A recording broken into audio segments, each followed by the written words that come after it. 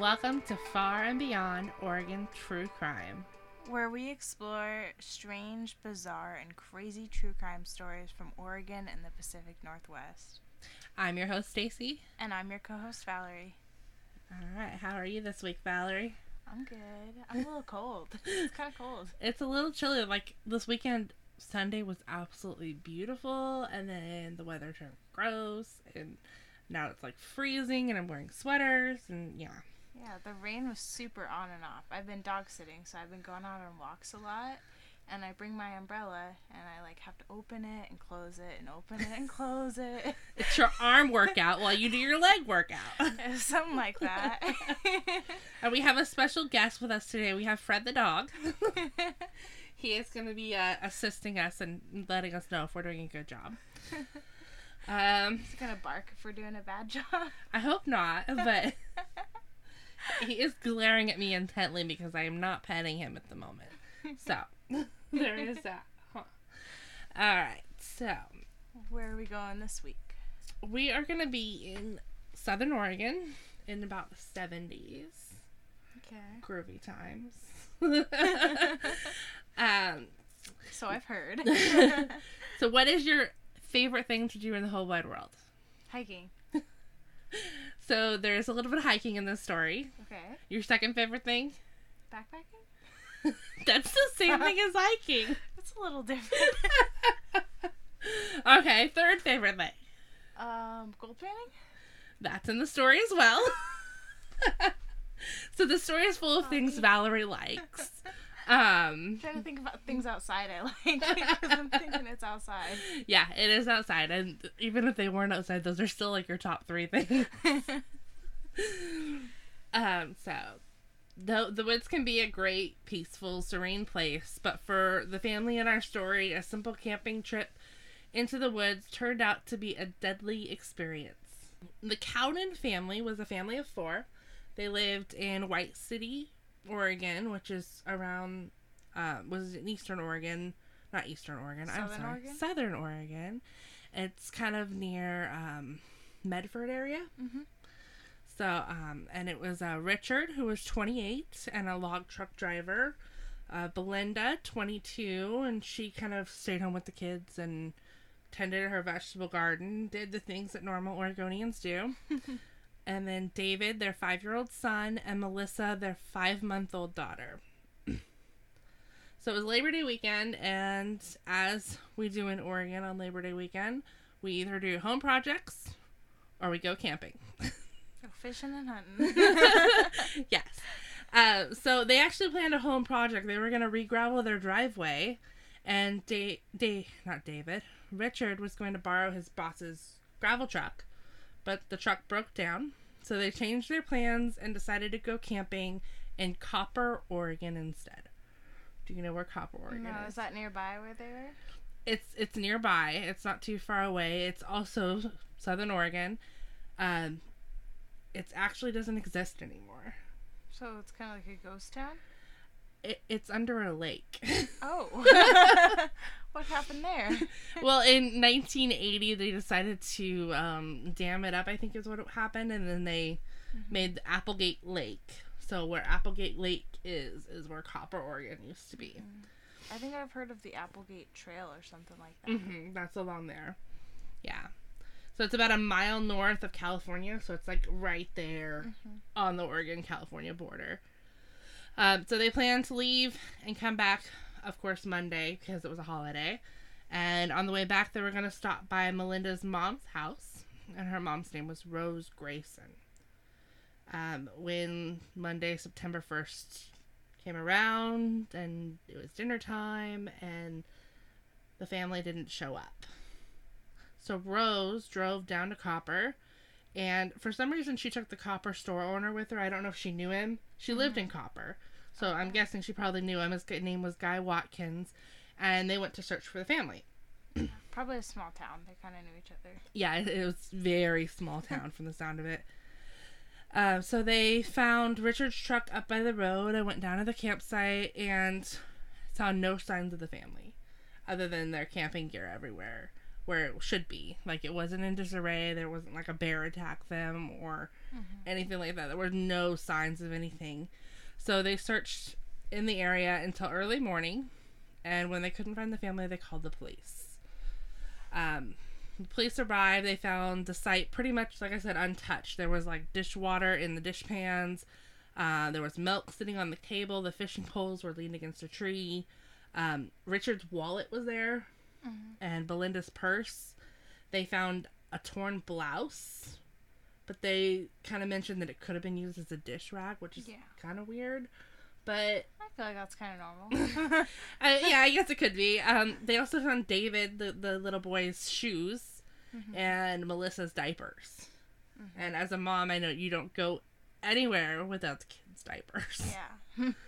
Or shoes. Right? Well, I mean, they're in the woods. I could see him not wearing his shoes around. My kids seem to turn feral when we go to the woods and they lose their shoes. And, of course, their diapers, too, sometimes. So maybe. I forgot, was the truck here at this time? Or like the truck was just up on the road. So their campsite was down from the road. Okay. So they kind of hiked in a little bit to the campsite, but the truck was nearby. Yeah. So that was still there.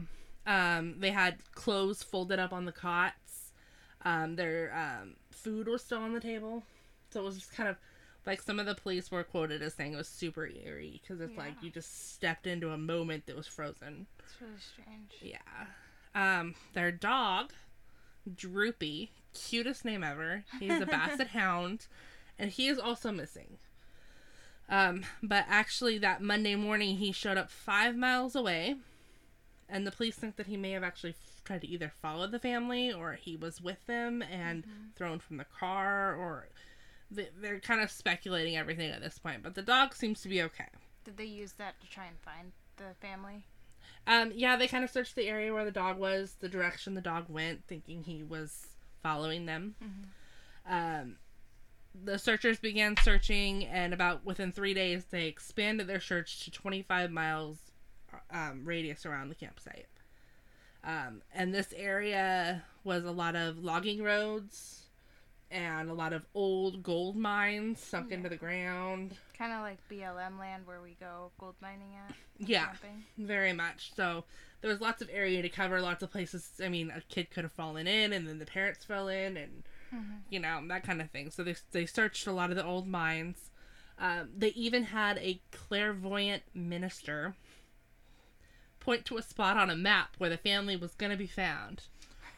They weren't there. Whoa. I know! I was so hopeful when I was like, clairvoyant minister, yeah! He's wrong. Yeah, so they had things like that. I mean, they really didn't have any leads. Yeah, they were desperate. You can tell. I mean, they got a clairvoyant minister. Rose said that nothing was missing except for the family swimsuits and the family. Which is really weird that she knows exactly what they have with them. Yeah, is she sure they brought their swimsuits? Yeah, so they're speculating. Richard and David were last seen Monday morning at the Copper store. They were buying a quart of milk, and they walked back to the site, and it was about a mile and a half from the campsite, from what I can tell. And that's just kind of doing basic Google mapping about where it would be. Yeah. Because it doesn't exist anymore. Police speculated that David had returned with the milk. Family probably, ate breakfast and then went swimming, and likely was abducted around noon that day. And they're thinking it was probably at gunpoint. The whole family? The whole family. Which is kind of crazy. Oh, that's crazy. I go camping around there sometimes. Hey, watch out. Yeah, I should. So the National Guard was also called in to assist on Saturday. So this is almost a week. So we're about 5 days into the search for them. They're called in to assist. By September 9th, so 8 days later, the police called off the searches. And they started following more investigative leads, like people being called in. They sent the wallet and the torn blouse for testing, but there was no word on if anything came from that. The sleeping bags were tested and no blood was found on them. They took aerial photos and found nothing, but I mean, it's the 1970s aerial photos. Yeah. So it's not like today's satellite, I can see everything pictures. So, I mean, they probably weren't going to find anything unless it was obvious. They even used Droopy the dog as a bloodhound to try and find the family. I don't know why. Well, that's not the worst idea. They're desperate. He's not trained. Get a trained dog. I mean, that's my only stipulation. What they smell like. He doesn't know. I think they were thinking maybe he's followed them before, so maybe he'll lead us back where he went. But he didn't. The case actually went cold for 2 months, and the family reached out via the editorial pages and asked hunters that were going out in the area just to keep an eye open for the family's remains at this point. They kind of figured they're not going to find them alive. Yeah. Who took the dog? They didn't say. I have no idea where the dog went. After he failed to find the family, I don't know. Maybe he went to Rose. maybe Rose took him. I know Richard had family too. So, in November of 1974, a man named James A. Doan was suspected in the murders or the disappearance. On August 30th of that year, of 74, he killed a man in a bar fight in Eureka, California, which is about 98 miles away. So this is 2 days before.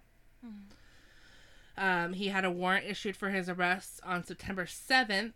When he was caught, he was convicted of second-degree murder. So they gave him a polygraph on the Cowdens, thinking that maybe he knew what happened to them. I thought polygraphs worked back then. They swore by them back then. But he passed it. He served 7 years for the murder of the man, the second-degree murder. He was actually paroled in 1982, and shortly after was shot in the back of the head outside of a cafe. He kind of had a very sad existence, I feel like. Was he shot? He died then? Yeah. Or okay. Yeah, he went to break up a fight that wasn't actually a fight. It was like two guys. And he threw a rock at one of the guys and hit him in the face. So the guy went and got his AR-15 and sprayed the parking lot and hit him twice. Ooh. Yeah. So the person they suspect is dead right now? Yes, he died in 1982. Police suspected him because the murder took place around the same time as the other murder. Okay. And he hiked along the highway near there. Ooh. Okay. That's kind of their only connection. I'm like, that's kind of loosely based. It's weak. Yeah. So they actually are trying to link the Cowden disappearance with the murder of another guy from, I don't know how to say this, Arcata, California, who was actually found in Grants Pass, Oregon, which is very close to Medford and that area. His name was Edward Bergstrom. And there wasn't much on him other than he was killed on September 1st between 2 a.m. and 4 a.m. So this would have been before the Cowdens. And he was shot in the head, and his truck was found 8 to 12 miles away on fire. That's all I found out about him. I never found out if it was solved or if they linked it fully. They just assumed they were linked because they took place around the same time again. Yeah, which I don't think is a good basis of linking murders. Hey, it happened around the same time and they're kind of close. So let's say this is together. We're gonna circle that. Try. Yeah, it's like I don't know, but okay. So they had another suspect, Paul John Knowles. I didn't find much about him other than his timeline didn't add up. He just kind of, he killed some people and then was maybe by Rogue River Valley on the 7th and 8th of September. So he could have been in the area before that, and then he was in Indiana, and then he was in Florida, and yeah, he was all over the place. But he ended up dying. He was shot by police trying to escape. So they said. There was a lot of speculation on that, though. So, He's no longer a suspect. They cleared him. In December of 1974, Richard's father was becoming very despondent and actually committed suicide. They don't know if it was because of the death of Richard and the family and the turmoil that caused, or he was also having issues with his wife at the time. So this family just has like tragedy upon tragedy. Yeah. So April 1975, so we're not quite a year into it, their bodies have been found. So how long have they not been found? 7 months. So about 7 months later, they're found 6.5 miles from the campsite. That's a ways. Well, they searched 25 miles around the campsite. Hey, what were they doing? Who found them? So it was actually 2 prospectors. 2 people who had heard there was gold in the mountains of Oregon and decided to go prospecting. Wonder where they heard that from. Right. They said they spoke to a resident somewhere that said, yeah, there's gold up in the Applegate County. You should go check it out.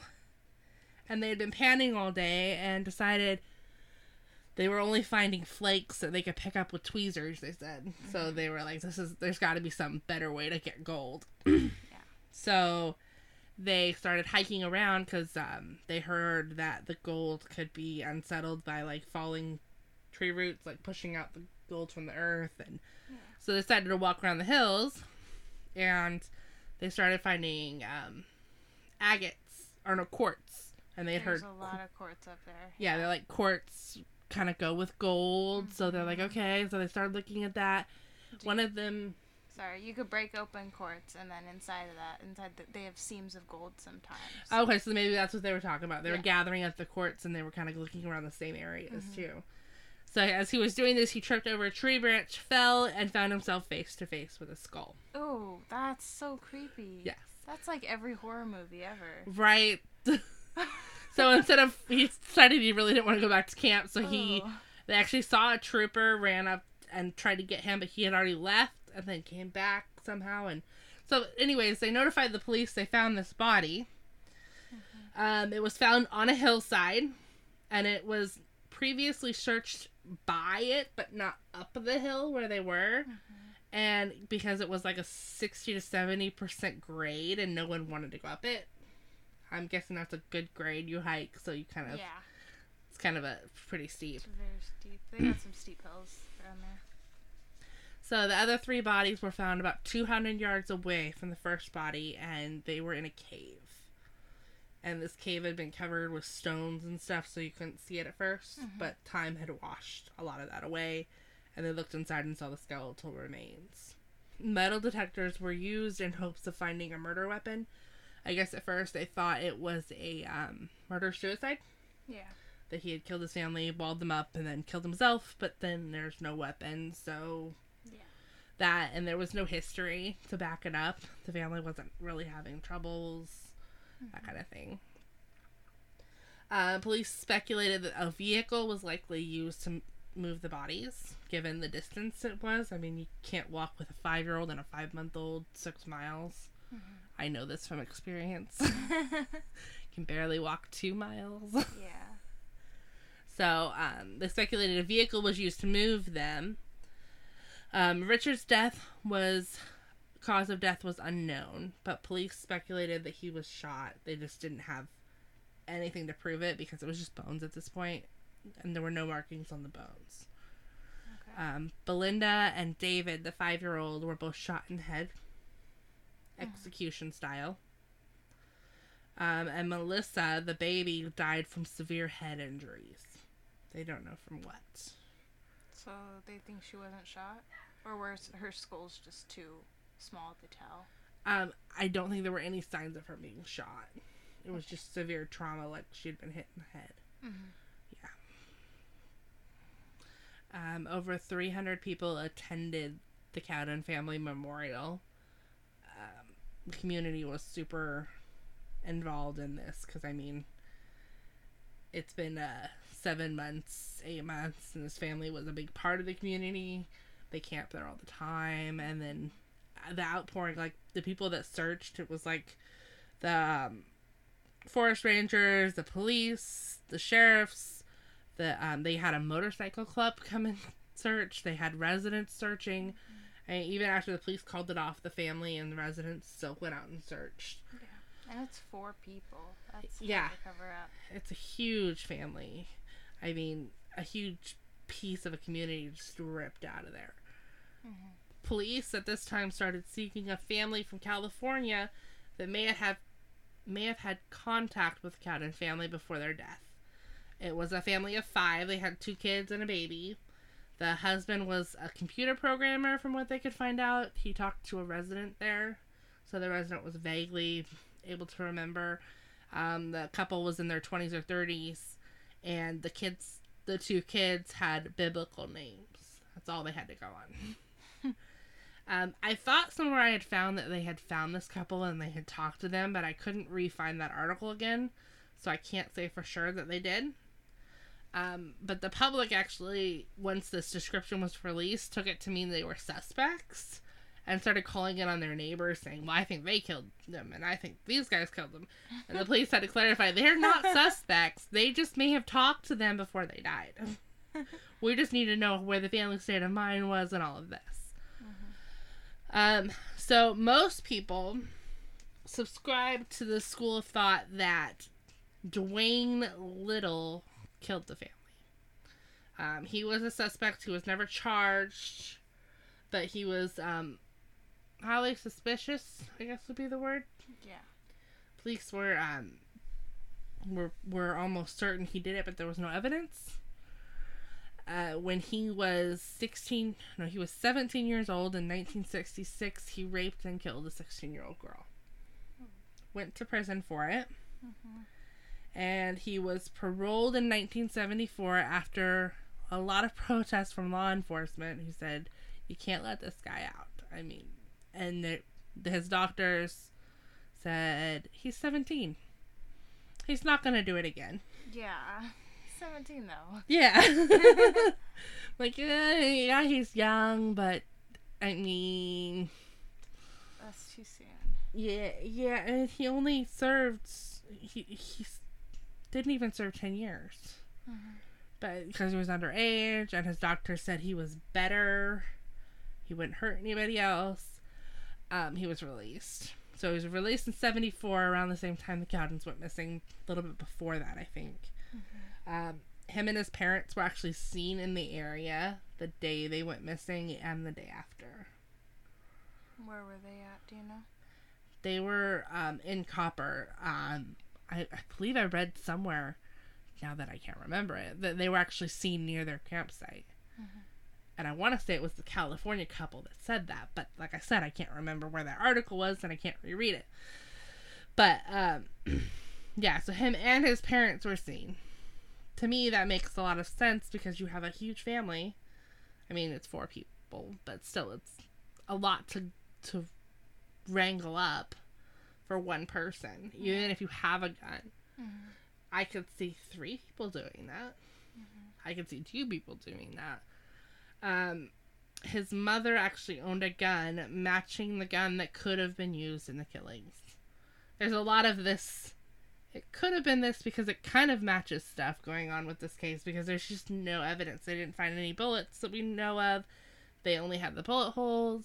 I mean, so much speculation because there's just no evidence. If they had found them sooner, we would have known more. Yeah, their bodies were all decayed. You couldn't find anything. Yeah, unfortunately, that put a really big damper on the case. Mm-hmm. They actually searched their truck because they thought maybe it could have been used to move the family. I don't know if at that point it was bodies, but and found that it was meticulously cleaned. Did they find any keys or anything in the truck? No, they didn't find anything. It was like immaculate, which for a rural country truck, it's very odd for it to be immaculate with nothing because people in those areas use their trucks. Yeah. They don't leave them nice and pretty. They throw stuff in the back. They hunt. They didn't find anything. Mm-hmm. He was never charged. Neither were his parents. In fact, nobody was charged. He went back to jail on a weapons charge in 1975, was paroled again in 1977, and in 1980 he was convicted of rape and attempted murder again. Again. Yeah, so he's back in prison. But, yeah, so he was their final suspect. No one has come up with any evidence in the Cowden family disappearance. Nobody's come forward. That's kind of where the police have had to leave it because they just have nothing to go on. Yeah. They thought for a while that maybe they fell into the river and drowned, and once the bodies were found, I swear I read somewhere that he was actually tied to a tree. Richard was. Mm-hmm. But again, I can't remember where I read that, and I read so many things that I could be confused. But it's just, it's baffling. And it has to be someone that knows the area because of how crisscrossing the logging roads get, to know there's a cave there to hide the bodies. Yeah, it's not like they had apps back then like we have now where we can just look at all the logging roads. Exactly. They had to know how to get back there and out. Mm-hmm. And they didn't say anything about any, like, tire tracks or anything like that, so I don't know if that was found. Didn't, Richard work in logging himself? Yeah, he did. He was a log truck driver. And maybe it could have been someone he worked with or knew from that, because they wouldn't know the logging roads. That is a possibility, and they would have known the family was out there. Mm-hmm. But it would have had to have been someone with a grudge, and they just couldn't find any. I mean, I guess they didn't have to have a grudge, if they just lost it and decided, I'm gonna... Easy target. Yeah. I just need to kill somebody. You guys are out in the middle of the woods. It's just totally strange that there's just nothing. Mm-hmm. And now it's all covered in water. So you can't even go look at the crime scene anymore, which, I mean, it's been how many years? Nothing's going to be there anymore. Yeah. But, yeah, I feel like somebody needs to come forward and be like, okay, this guy talked to me this one time and told me this. Because I'm sure whoever did it has told somebody. Mm-hmm. And there was another prisoner who said that Dwayne Little actually confessed the crime to him. But he also said another guy did confess another crime, and that was inaccurate. So I don't know how well we can trust him. Yeah. But, I mean, he was kind of a jailhouse snitch. He ended up getting stabbed in jail, and probably because he was a snitch. But, yeah, it's just, I don't like that this one's unsolved. Yeah. I feel like there needs to be an ending, especially because there's kids involved, mm-hmm. and it's just, I feel like I need to know what happened. Yeah, it's a whole family. That's sad. Yeah, police are like almost 99% sure that Little did it. But, like I said, they couldn't convict him, and his parents weren't talking, so... Yeah, so that is the story of the Cowden family, and their not so great camping trip. Ooh. So, you need to be careful when you go camping, Valerie, alone in your car. I can't wait till you can carry a handgun, because you're going to carry one. Okay. It's funny because I carry, and my daughter will, like, even when I'm not carrying, I'll tell her we need to go to the bathroom with me, and I'm like, oh, I need to take my purse because I don't leave my purse places, and we'll get to the bathroom and she'll go, is it because you have your gun? I'm like, no, honey, I need to take my purse with me because it has my money in it. She's very concerned that I do carry. She knows gun safety. Both my kids do, and they know not to touch them. They know they're not toys. They know they're there for me to be able to protect them. But yeah, it's hilarious. The first time she saw it in my purse, we were in the bathroom, and she, as loud as she could, Mom, why do you have a gun? I'm like, shh. Let's not tell the whole world. I'm like, oh my gosh, kids, yeah, but you have your license. I'm like, because I can. It's in case somebody tries to hurt you or your sister or me or dad. I'm allowed to carry it because I've passed my classes and I've done every step that I'm supposed to do. And yeah, so trying to explain that to a 6-year-old. Yeah, she's something else. Yesterday, this weekend, dyed my oldest daughter's hair. So it's a process. Thursday night, we bleached it. And I had to end up bleaching a couple parts again Friday night. And then Saturday, we colored it.